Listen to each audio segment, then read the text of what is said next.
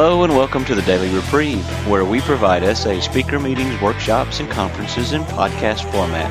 We are an ad-free podcast. If you enjoy listening, please help us be self-supporting by going to donate.thedailyreprieve.com and drop $1 or $2 into the virtual basket. Please consider donating monthly by clicking the Donate Monthly button. However, one-time donations are always welcome. Just click the Donate Now button. Now, without further ado, this episode of the Daily Reprieve.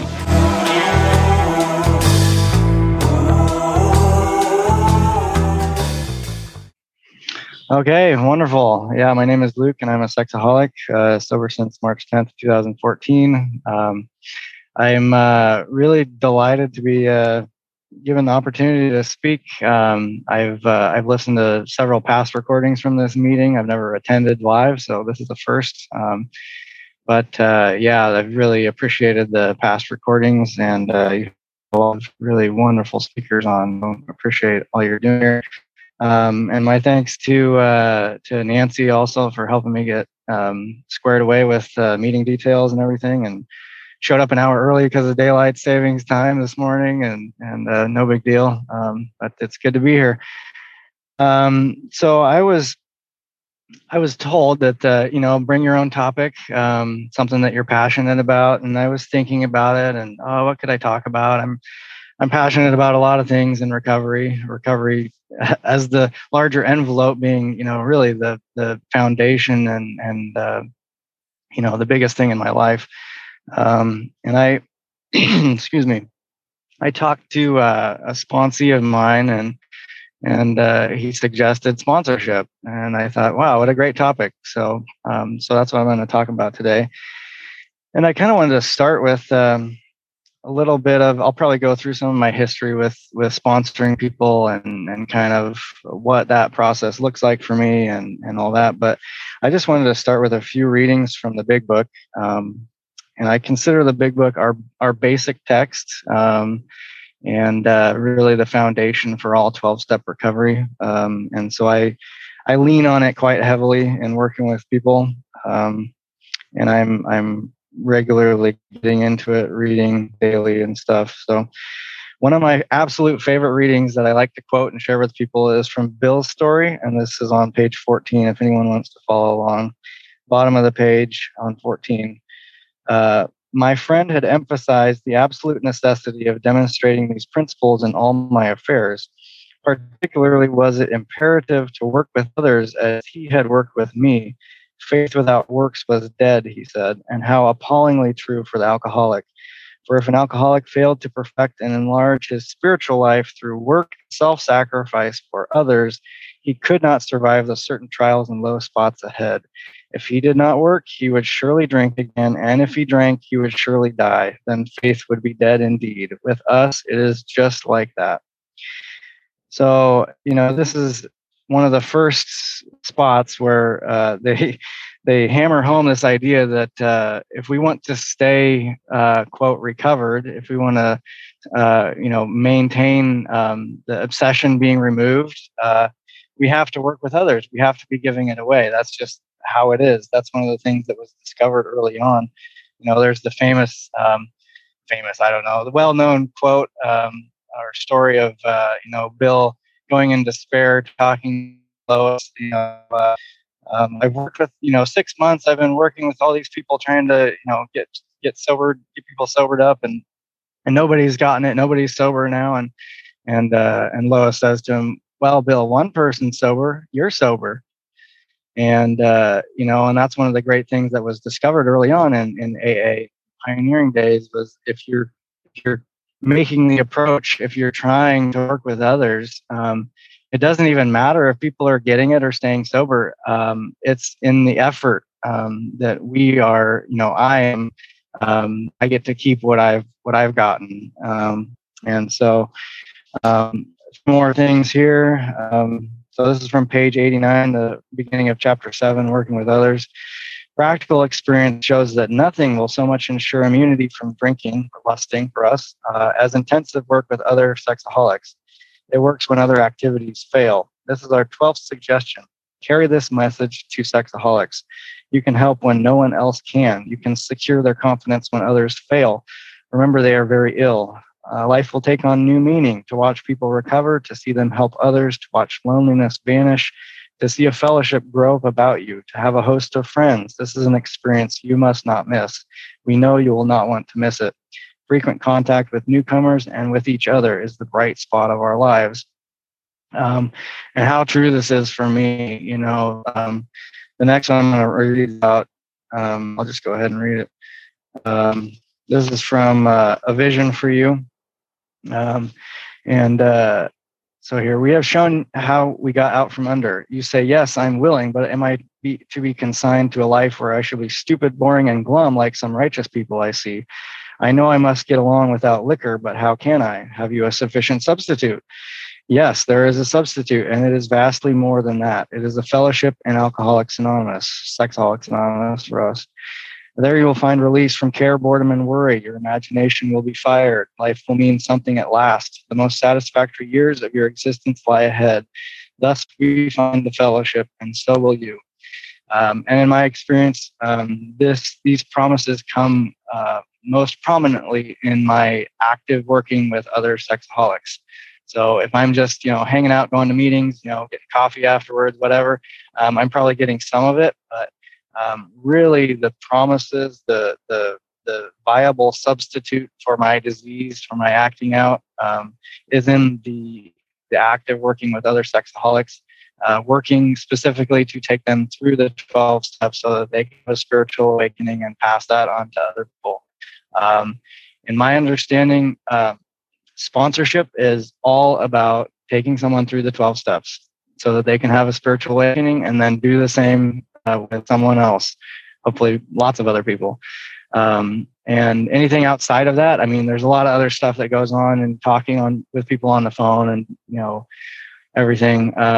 But that's the core of it. And if that's not happening, then it's it's something other than being an SA sponsor, in my opinion. And I like to say too, I didn't say it at the beginning, but everything I share here is going to be, my experience, my opinion. I don't speak for SA or anyone else. This is strictly my stuff. So, and hopefully if it doesn't square with what's in our literature, then you can just disregard it. The last thing I wanted to read here is from the end of Dr. Bob's story. And just before I read this too, I've been listening to Writing the Big Book on audio. And one of the things they were talking about recently was in the early days, the amount of time Dr. Bob was spending roughly 10 hours a day working with other alcoholics in the beginning, trying to pass it on. And so keep that in mind, and he worked with over, the number I've usually heard is 5,000 alcoholics in the course of his life, which I think was about 15 years from when AA started to when he passed away in around 1955, I believe. So he was very active. And so this is what he said about it. I spend a great deal of time passing on what I learned to others who want and need it badly. I do it for 4 reasons. 1, sense of duty. 2, it is a pleasure. 3, because in so doing, I am paying my debt to the man who took time to pass it on to me. 4, because every time I do it, I take out a little more insurance for myself against a possible slip. And that really says it for me too. Working with others, like I read earlier, it's the bright spot in my life. There's nothing like going through some step work with somebody, getting off the phone, getting into my car or whatever, and just the feeling of peace and serenity and hope and freedom and joy is just it is a pleasure, and it's like nothing else. Acting out, our disease. It's like anything else also, but this is it's something completely different, and it's a sort of a quiet excitement, kind of a high. It's like and connection and all of it. And one of the things also I'll just say, popping into my head now about the gifts that come from sponsoring people, and And it really has brought me so much closer to my higher power. I have noticed over the years that one of the promises in the big book of getting intuitive thoughts and learning to trust that kind of intuition.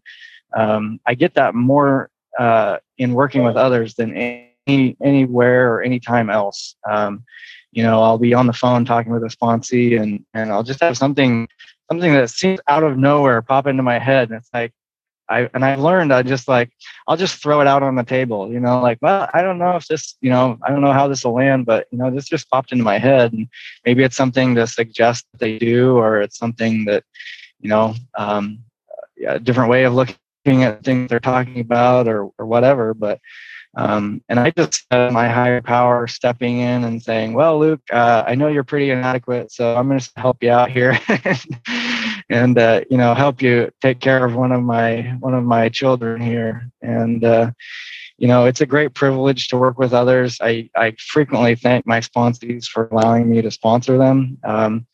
I often think, and I've heard lots of people say this too, that I get more out of sponsoring people than they get from me. It's such a pleasure, and it, like I said, I feel it brings me closer to my power. I feel well cared for in working out those relationships, and how I see my higher power working through me, and I get to be an instrument, and I feel cared for through that process. So some of just the nitty gritty kind of stuff, I guess I'll get into typically when someone asks me to sponsor them, and I guess it was my second sponsor. I've had 3 sponsors now. My second sponsor, when I asked him to sponsor me, he asked me a couple questions. The first was, are you willing to go to any lengths to stay sober? Are you willing to take direction from me? And I think those are the 2 questions. And so I'll frequently ask those questions to sponsees. Sometimes I don't remember to do it right off the bat, but that usually comes up at some point. And usually people just say yes, whether they are or not, or whether they know any better, they just say yes. It's like, well, I'm supposed to say this, I'm pretty sure. So, and it always becomes clear whether those things are true as time goes on. But that's usually what I start with. And then, like I shared earlier, I think as a sponsor, my focus is on taking someone through the steps. And so I usually check to see what literature people have to first off. I lean very heavily on our literature. And so having literature is important. I typically suggest bare minimum. People have the Step into Action book and the AA Big Book.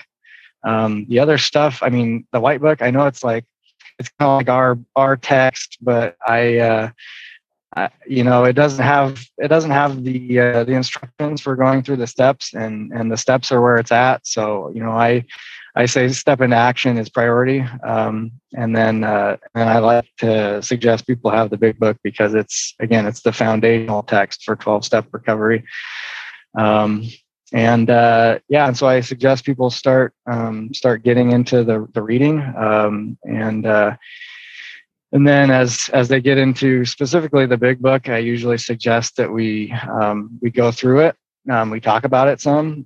There's a lot of, especially for the first step, there's a lot of foundational knowledge or understanding of what is our disease, what does it look like, how does it manifest, what does it look like in my life, do some identifying and relating with them. And then that, information is extremely important, right? That's the one sexaholic talking to another. That's what allows me to gain the confidence of when I share, the things that have happened in my life, the way that I was out of control and powerless. When I share those things, hopefully a new person can identify with them, and then they can accept or at least consider that what has worked for me can work for them too, right? They have to identify and accept that they have the same problem that I do. Without that, really nothing more can happen. So that's a crucial aspect of it. And so I try to share some of my experience and what brought me to SA and kind of what my experience with active sexaholism was like. And I really, again, for like the first step stuff, I try to really accentuate the nature of the disease, right? And I lean heavily on the Big Book for this because I love the way that it describes it and everything. And I just changed drinking for lusting, sexaholic from alcoholic, and it reads for me and my disease. So I really hammer home, this is a disease of a twofold nature. I understand other people want to bring up the spiritual malady, it's threefold, whatever, but I don't get into that because it's not specific to sexaholism. I think everyone has the spiritual malady if they are disconnected from a higher power. But so it's a twofold disease. The first aspect is a physical allergy. So I respond differently to lust than other people, right? When I see someone walking down the street and I want to lust after them, objectify them, that gets stuck in my head. Like I can't just get rid of it. I can't be free of it. I think about it. I obsess about it.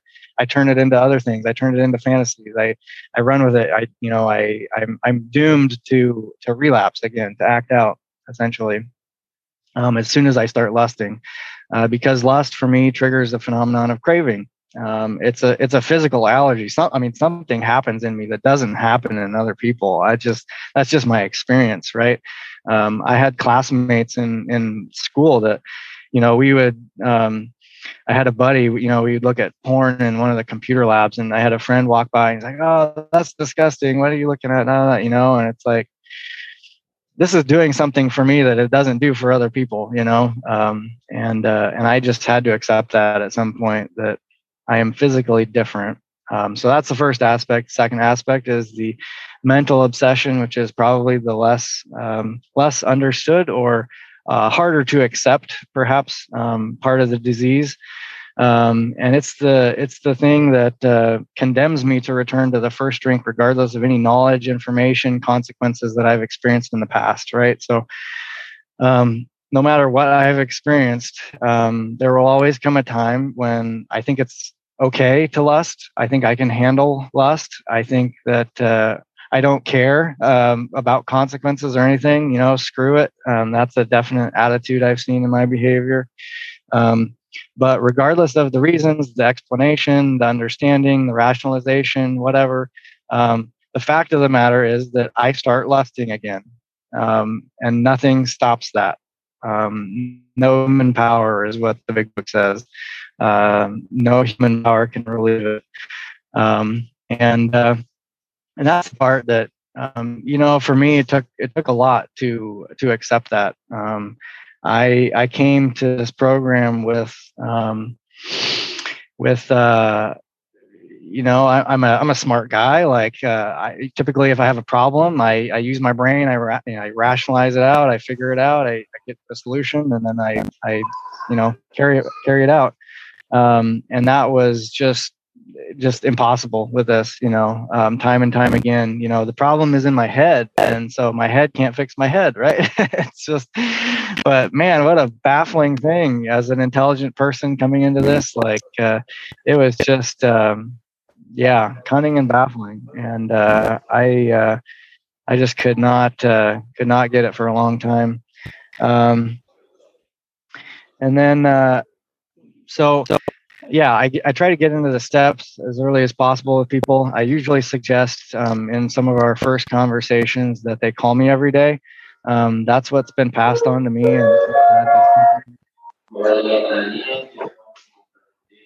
If we could mute, background, you could mute, please. Thanks. Okay. Yeah. Great. Thank you.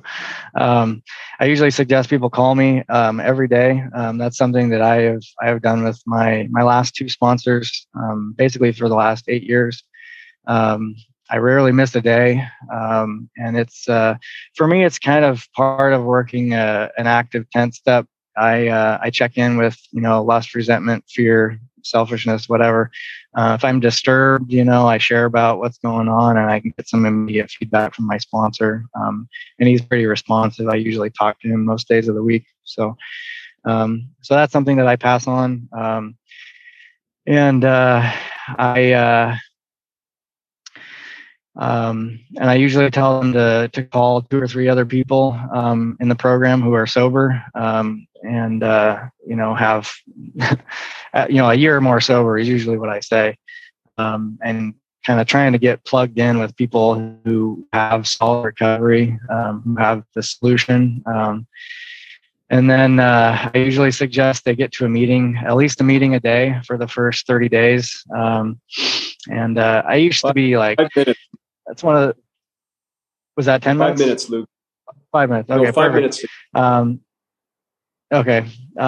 So I usually, I used to be like a super stickler. Like, you got to call me every day. You got to do this. You got to do that. This is how it works. Like, this is, this is the program. And that really was not a serene way for me to be a sponsor. And I think I could maintain that to some extent when I didn't have very many sponsees. If I only have 1 or 2 sponsees, I can keep pretty good tabs on them. But when I started getting 4, 5, 6, 7, 8, 10, whatever, I think I'm around 16 or 17 now. It became impossible. I can't even keep up with hardly where people are at, right? And much less like, I can't. And because my serenity was affected, there was sometimes when I had to let people go because I couldn't. I was getting too disturbed by their inability to call me every day. It sounds so silly to me now, but because most people don't call me every day. I suggest that that's what they do. That's what I do. I call my sponsor every day, but very few people do. Funny enough, most of the people who have gone through the steps and are staying sober and working with others do call me every day. So there may be something to that. But one of the things I've been told is most people don't make it. It's just kind of the sad reality of this program, this disease. It's an ugly disease. We live very close to our drug, and so we have to live very close to our higher power. And it's hard. It's a hard, simple program, really. And the way that I have to live dependent on a higher power is not something that I think anyone really wants to do when they get here. I am very dependent on a higher power for peace and serenity to get through the day. I'm constantly praying and spending time with God, and I'm in constant connection with people in the program and trying to work with others and be of service and it's just it takes quite a bit. My sponsor frequently says it takes a lot to keep me sober, and that's been true for me too. But as a result of all this, I have a life today that I never believed was possible. Honestly, just the joy and the peace and the serenity and the purpose that I feel in my life today and working with people and being a sponsor is just unbelievable. It's phenomenal. I love it. I wouldn't trade it for anything. And I get so much pleasure and fun out of working with people and the experience of seeing someone who's completely broken and just, hopeless and destitute come into this program and get to work with them and see them get connected with a higher power. And the lights come on and, maybe they start working with other people. And it's like, oh my God, I want to be a part of this. Let's keep doing this. It's like anything else I've ever experienced. We know you won't want to miss it, as the book says. I know you won't want to miss this. And I think one of the last things I'll say, it's kind of been all over the place, but I think there's a Q&A or something later, so more will come out. But I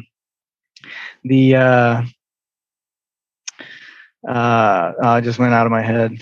Anyway, well, I guess I can say this experience it is just unbelievable. when I first um, when I first started sponsoring people, I was kicking and screaming. Right, I did not want to work with anybody. I was shy. I was afraid. I don't have anything to offer anybody. And from what I'm told, that's pretty normal for people. They never think that they're ready to start sponsoring. It's usually their sponsor who suggests it. But man, it really started changing everything for me. When I started going to meetings with the attitude of not, at first it was, what can I get out of this? How am I going to get fed here? Like, I need a meeting. I need to get here. And then it was like, oh wow, like I'm one of the, someone who has experience with sponsoring, working the steps. No one's talking to this newcomer. Like, I guess it's me. I guess I need to go talk to him. And shifting from really a self-centered program to a help others program, right, is what it's become for me. So really, I kind of jokingly tell people, I don't know if you know this, but it's actually a 12-step program. It's not an 11-step program. And the 12-step is super important. It turns out. It might be the most important. I don't know. But yes. Okay, excellent. Yeah. So yeah, the 12-step, do it. If you don't do it, you probably won't stay sober. So thanks. Okay, thank you very much. That was an amazing share. Something that jumped out at me was the very first quote that you read on page 15. Failed to perfect and enlarge his spiritual life through work and self-sacrifice for others, which, so often I think of like, or, whatever meditation looks like. But according to this big book, it's through working with others. You mentioned 500 people. And you have 17. And you said your purpose is to take them through the steps. So when you get through the steps, have they been discharged? How does this all work? And the part two is you mentioned step in action. Step in action can take a long time to get through. And your thoughts on that? Yes. So, well, one of the things that I said, and thank you for the question, Nancy, I appreciate that. Most people don't make it, right? So who I'm working with right now, maybe a third of them will actually get through the steps. Unfortunately, that seems to be the case. And I'm constantly trying to see, is there a better way that I can approach sponsoring people? Is there a more effective way? And I try to be fairly fluid and flexible about that. But step in action is what I usually rely on. I like it because it follows the big book pretty closely. I mean, it adds, the chart in step 2 and step 6, and it kind of adds some additional things here and there. But fundamentally, it follows the 12-step process as laid out in the big book. And it's, it's pretty straightforward. You read it, you do the questions, it's easy for people to follow and go through. It does take quite a bit of time. In my experience, maybe not as much time as you might think if you're actively doing it and your rear end is on fire. Yeah, I'd say, let me think. I have 1, 2, 3, 4, 5. I think I currently am in contact with 5 people who have been through the steps who are sponsoring others right now. And several with, 5 or more years of sobriety.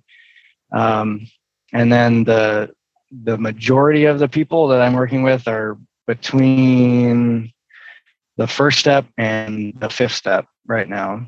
And in my experience, most people either drop out at step 1, step 4, or step 9, somewhere in there. So does that answer your question? Yeah, I appreciate you sharing your experience. Yeah, thank you.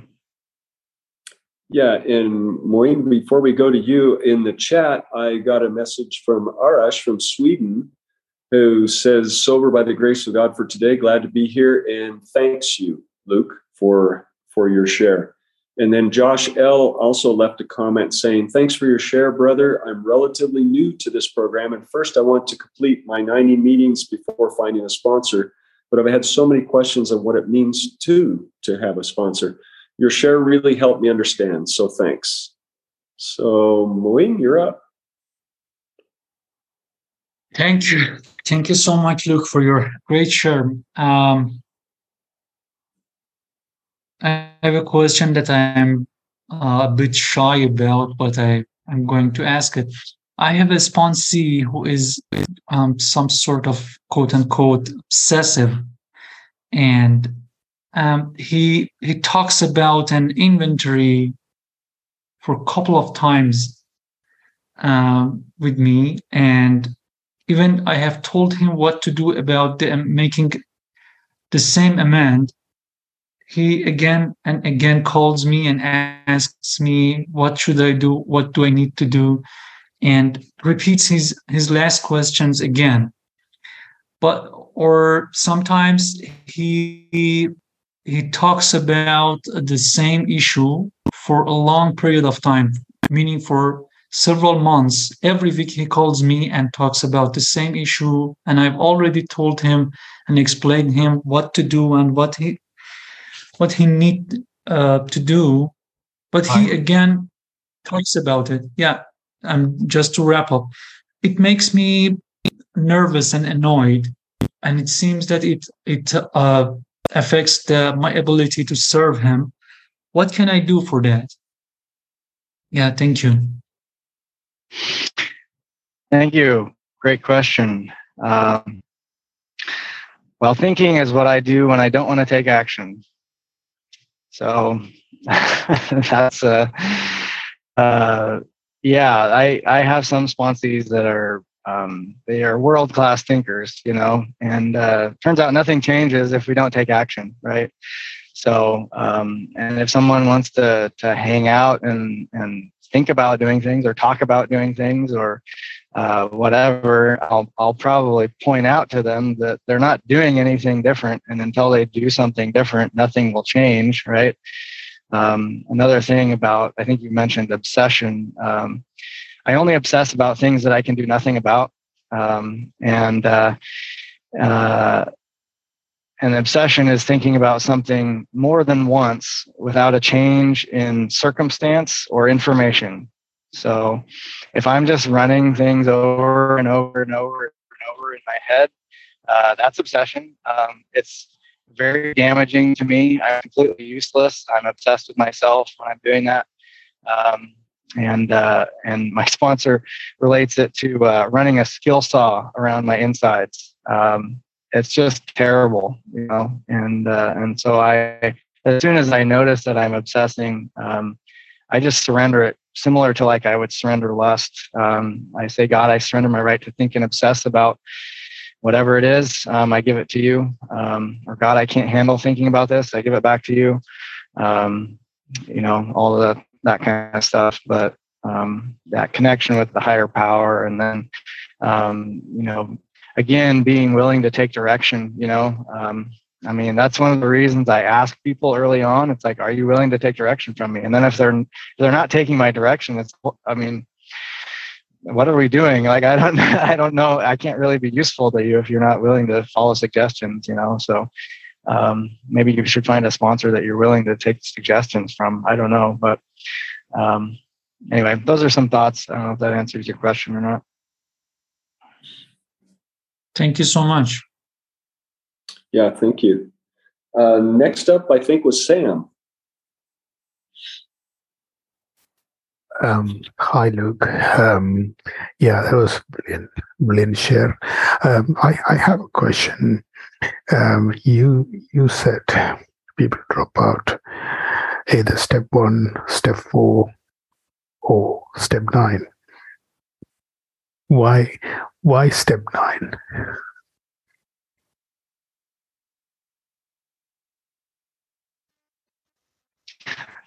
Yes, they don't want to make amends. It's experience, step 9 is the strongest medicine that we have.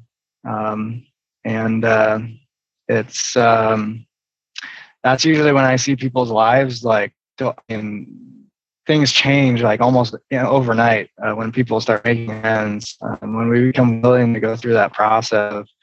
I mean, it's significant ego deflation, right? This program of ego deflation at depth.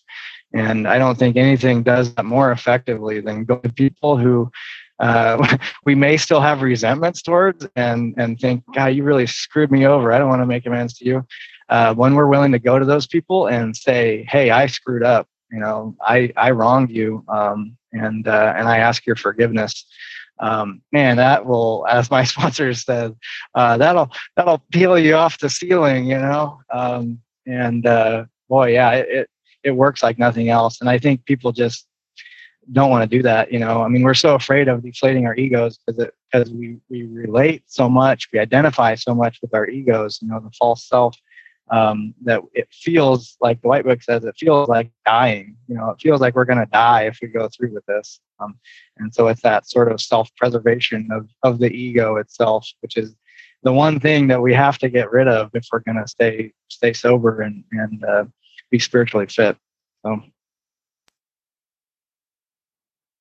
Thank you. Okay, thanks, Sam, for the question. Thanks, Luke. Next up, Lee T. Luke, I think that was Daniel, great. I think Ahmad was next. That's fine. No, okay. I think Lee was first. You go on, Lee. So, All right. Okay. Sorry about that. It's I can't recommend for everybody the book, Writing the Big Book. It was revelatory for me.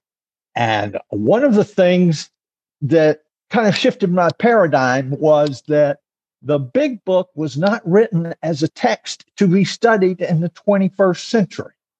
It was written for the person who never heard of recovery in 1938 and 39. So what it was a manual somebody could pick up, read, go through, and the whole story is about formulating groups to help others. And throughout the whole big book, there is no mention of reaching out to others for help. When you get in trouble, you help somebody else. And that is the main message. And it doesn't take a long time. Twice a year for the last 25 years, I've gone through the steps in 3 days with a group of men up in Vermont. And that's all it takes. And I think that's the way it was written. And I agree with that. And I think the big thing is that I've got a lot of sponsees that I've sponsored a long time. And now when I share something with them, sometimes they give me a lecture. And that's what I need. So it's not a one-way street. They're helping me as I try to help them. And that's what the program is all about. The summary, the question is, do you shoot for any time frame for completing the steps once you get started? So I do, because I don't want to get stuck examining the meaning of the word willingness or humility or whatever it is. I want to go on and take action. So it's not thinking, it's acting. So how do you do your time frame? Thank you, Lee. That's a great question. And this is something that I've actually just recently been really thinking about more, because what I see is when I just tell people, do this work, when you're done with it, let's meet. It just gets stretched out, right? When there's no deadlines for things, people don't do it, right? and that's actually something that my sponsor, my last sponsor, did with me a lot. He would say, okay, this will probably take you a week. Let's schedule a meet next week and we'll go over this. And that worked really well. And that's something that somewhere in this process has gone by the wayside for me. So that I need to pick that back up again. I just want to say I really appreciate your experience, Lee. That's you're someone that I've listened to over the years and really benefited from. So thank you. Thanks for the question, Lee, and answer, Luke. Thanks, Luke. I'd like to open it up now for folks with fewer than 30 days. Feel free to raise your virtual hand and get in line. And next up is Ahmad. Okay. Hey, everyone. And hey, Luke, thank you very much for the great share. I'm really grateful for it. And I'd like to ask you about when do you exactly decide to tell one of your sponsees to go find another sponsor? And the reason I'm asking that is I had a certain number of sponsees. I was really enthusiastic about working with a lot of people early. But now my schedule with studying and exams became very, very busy, and I think I cannot keep with all these people. It's not fair. I'm calling a lot of them once a week, like maximally 1 hour.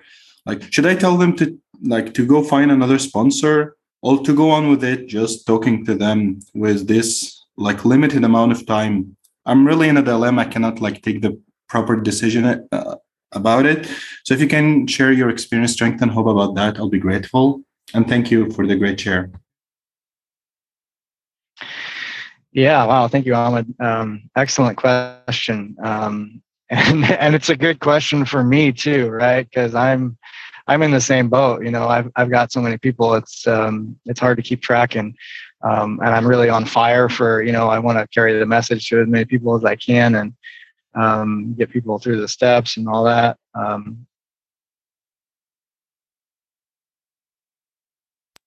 Oops, you muted yourself, Luke.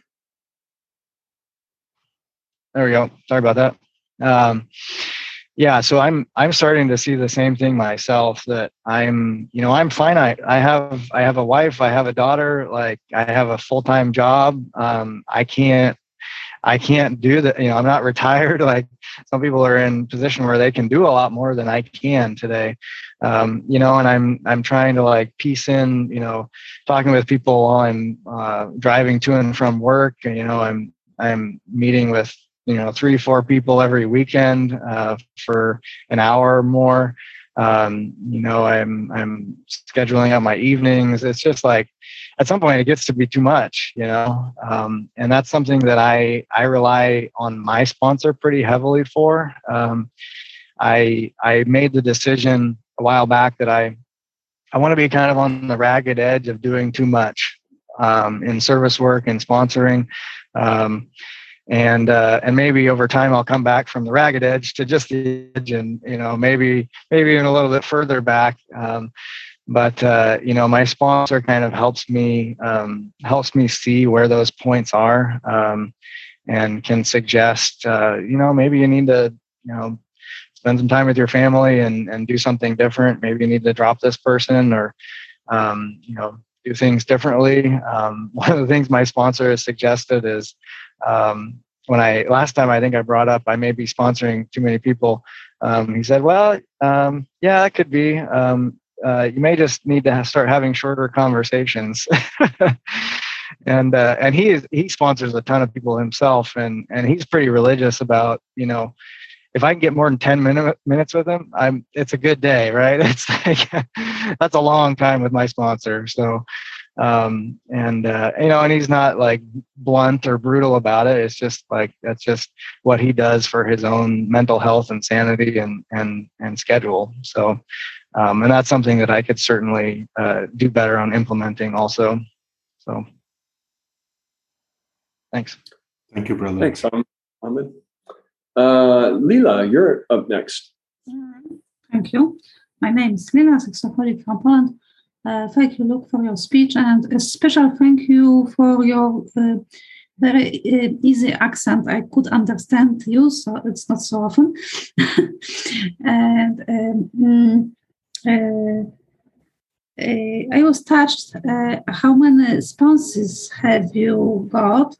And people asked before about time which was spent with sponsors, so I got some answers.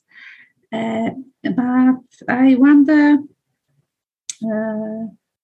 how you make to how you can remember what you work with so many sponsors. I ask this question because if I have got 3 sponsors, I have problems remembering what I work with one person, what I work with second, and what I work with third, and it's so confusing for me. But I have got some problem with concentration. But maybe you have got some tips how to deal with that. 17 people, it's a lot. Because you share your experience, maybe some tips. Thank you. Yeah, thank you, Leila. Great question.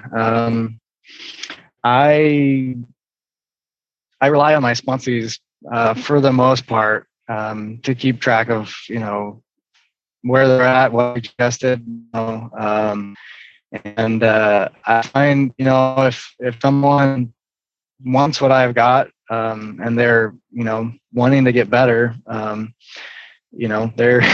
going to be coming back, they're going to be working with me, and if they're not, then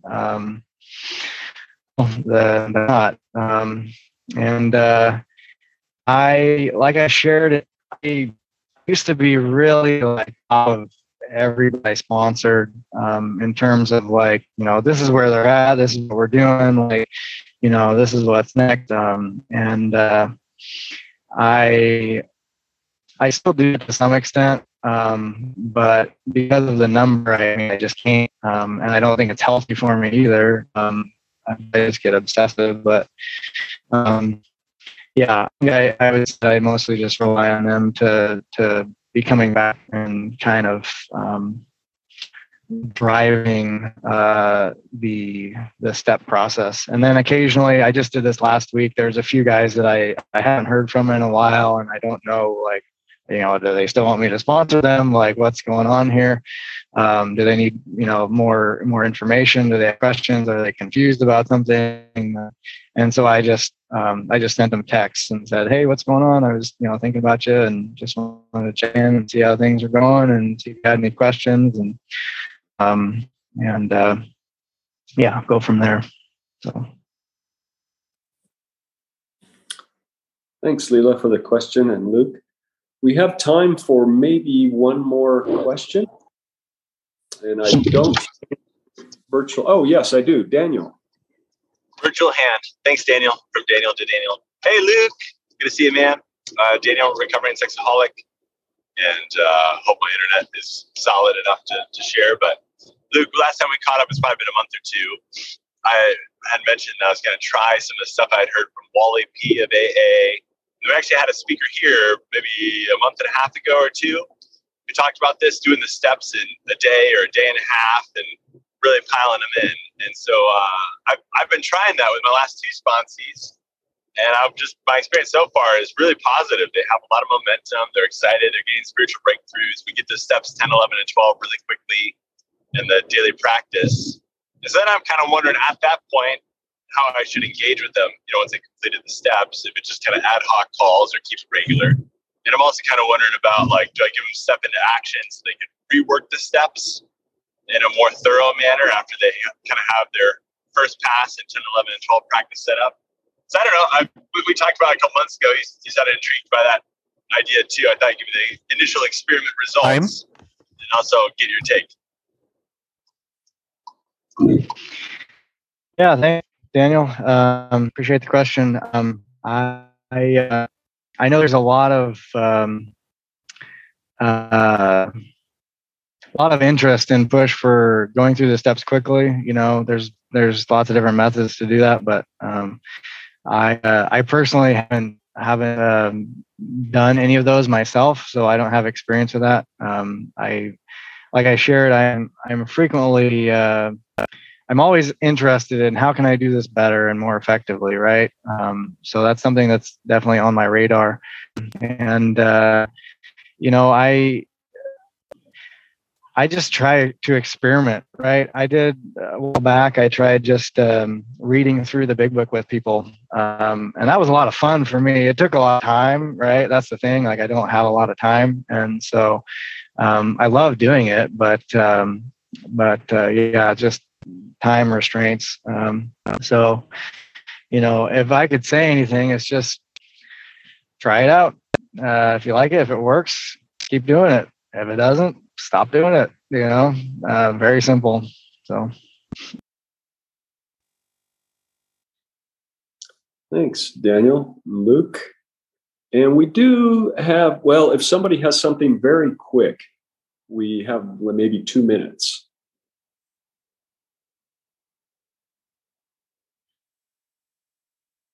Okay, I'm going to jump in. Daniel J. Sexaholic. Luke, question. What do you do with a sponsee who relapses? Do you have, and does it matter what kind of a relapse, and how do you get started again? And somebody might be a chronic relapser. This comes up a lot. I usually tell people, pass on from my sponsor, relapse usually comes down to a couple things. One is I can handle it, which is essentially a failure of step one, or being unwilling to surrender how we use our time, which is, it's essentially 2 and 3, right? I'm either unwilling. I don't believe in a higher power. I'm not willing to turn to a higher power, something to that effect. So I usually will bring that up. This is one of the things where I get hammered home to me that I am powerless over sponsees. I do not have the power to get people sober or keep them sober. It's just very, very clear. I've many times I've thought I've made some point super crystal clear, like as basic and simple as I can, like this is what you need to do, like this is what I've done. It's just, that's between them and their higher power. Sobriety is a gift from a higher power. It's a byproduct of a relationship with a higher power. And as far as I can tell, until someone is able to start making that connection, there's just nothing that I can do, but I try to remind them of the basics. It's kind of different with every person. It'd be different, a different reason. But I just try to get back to the basics, and it's usually like, I have 2 options. I either turn to lust or I turn to God. And if you're not turning to God, you're trying to do it on self-will, and it's not going to work. It's like, but yeah, it's simple, just not easy. So. All right. Thanks, Luke. I appreciate that. I would like to thank you for listening to this episode of the Daily Reprieve, the best source for experience, strength, and hope for SA members. Please subscribe to this podcast to be alerted of new episodes. Please show your support by donating to the Daily Reprieve by going to donate.thedailyreprieve.com and choosing either monthly donations or a one-time donation by clicking Donate Now.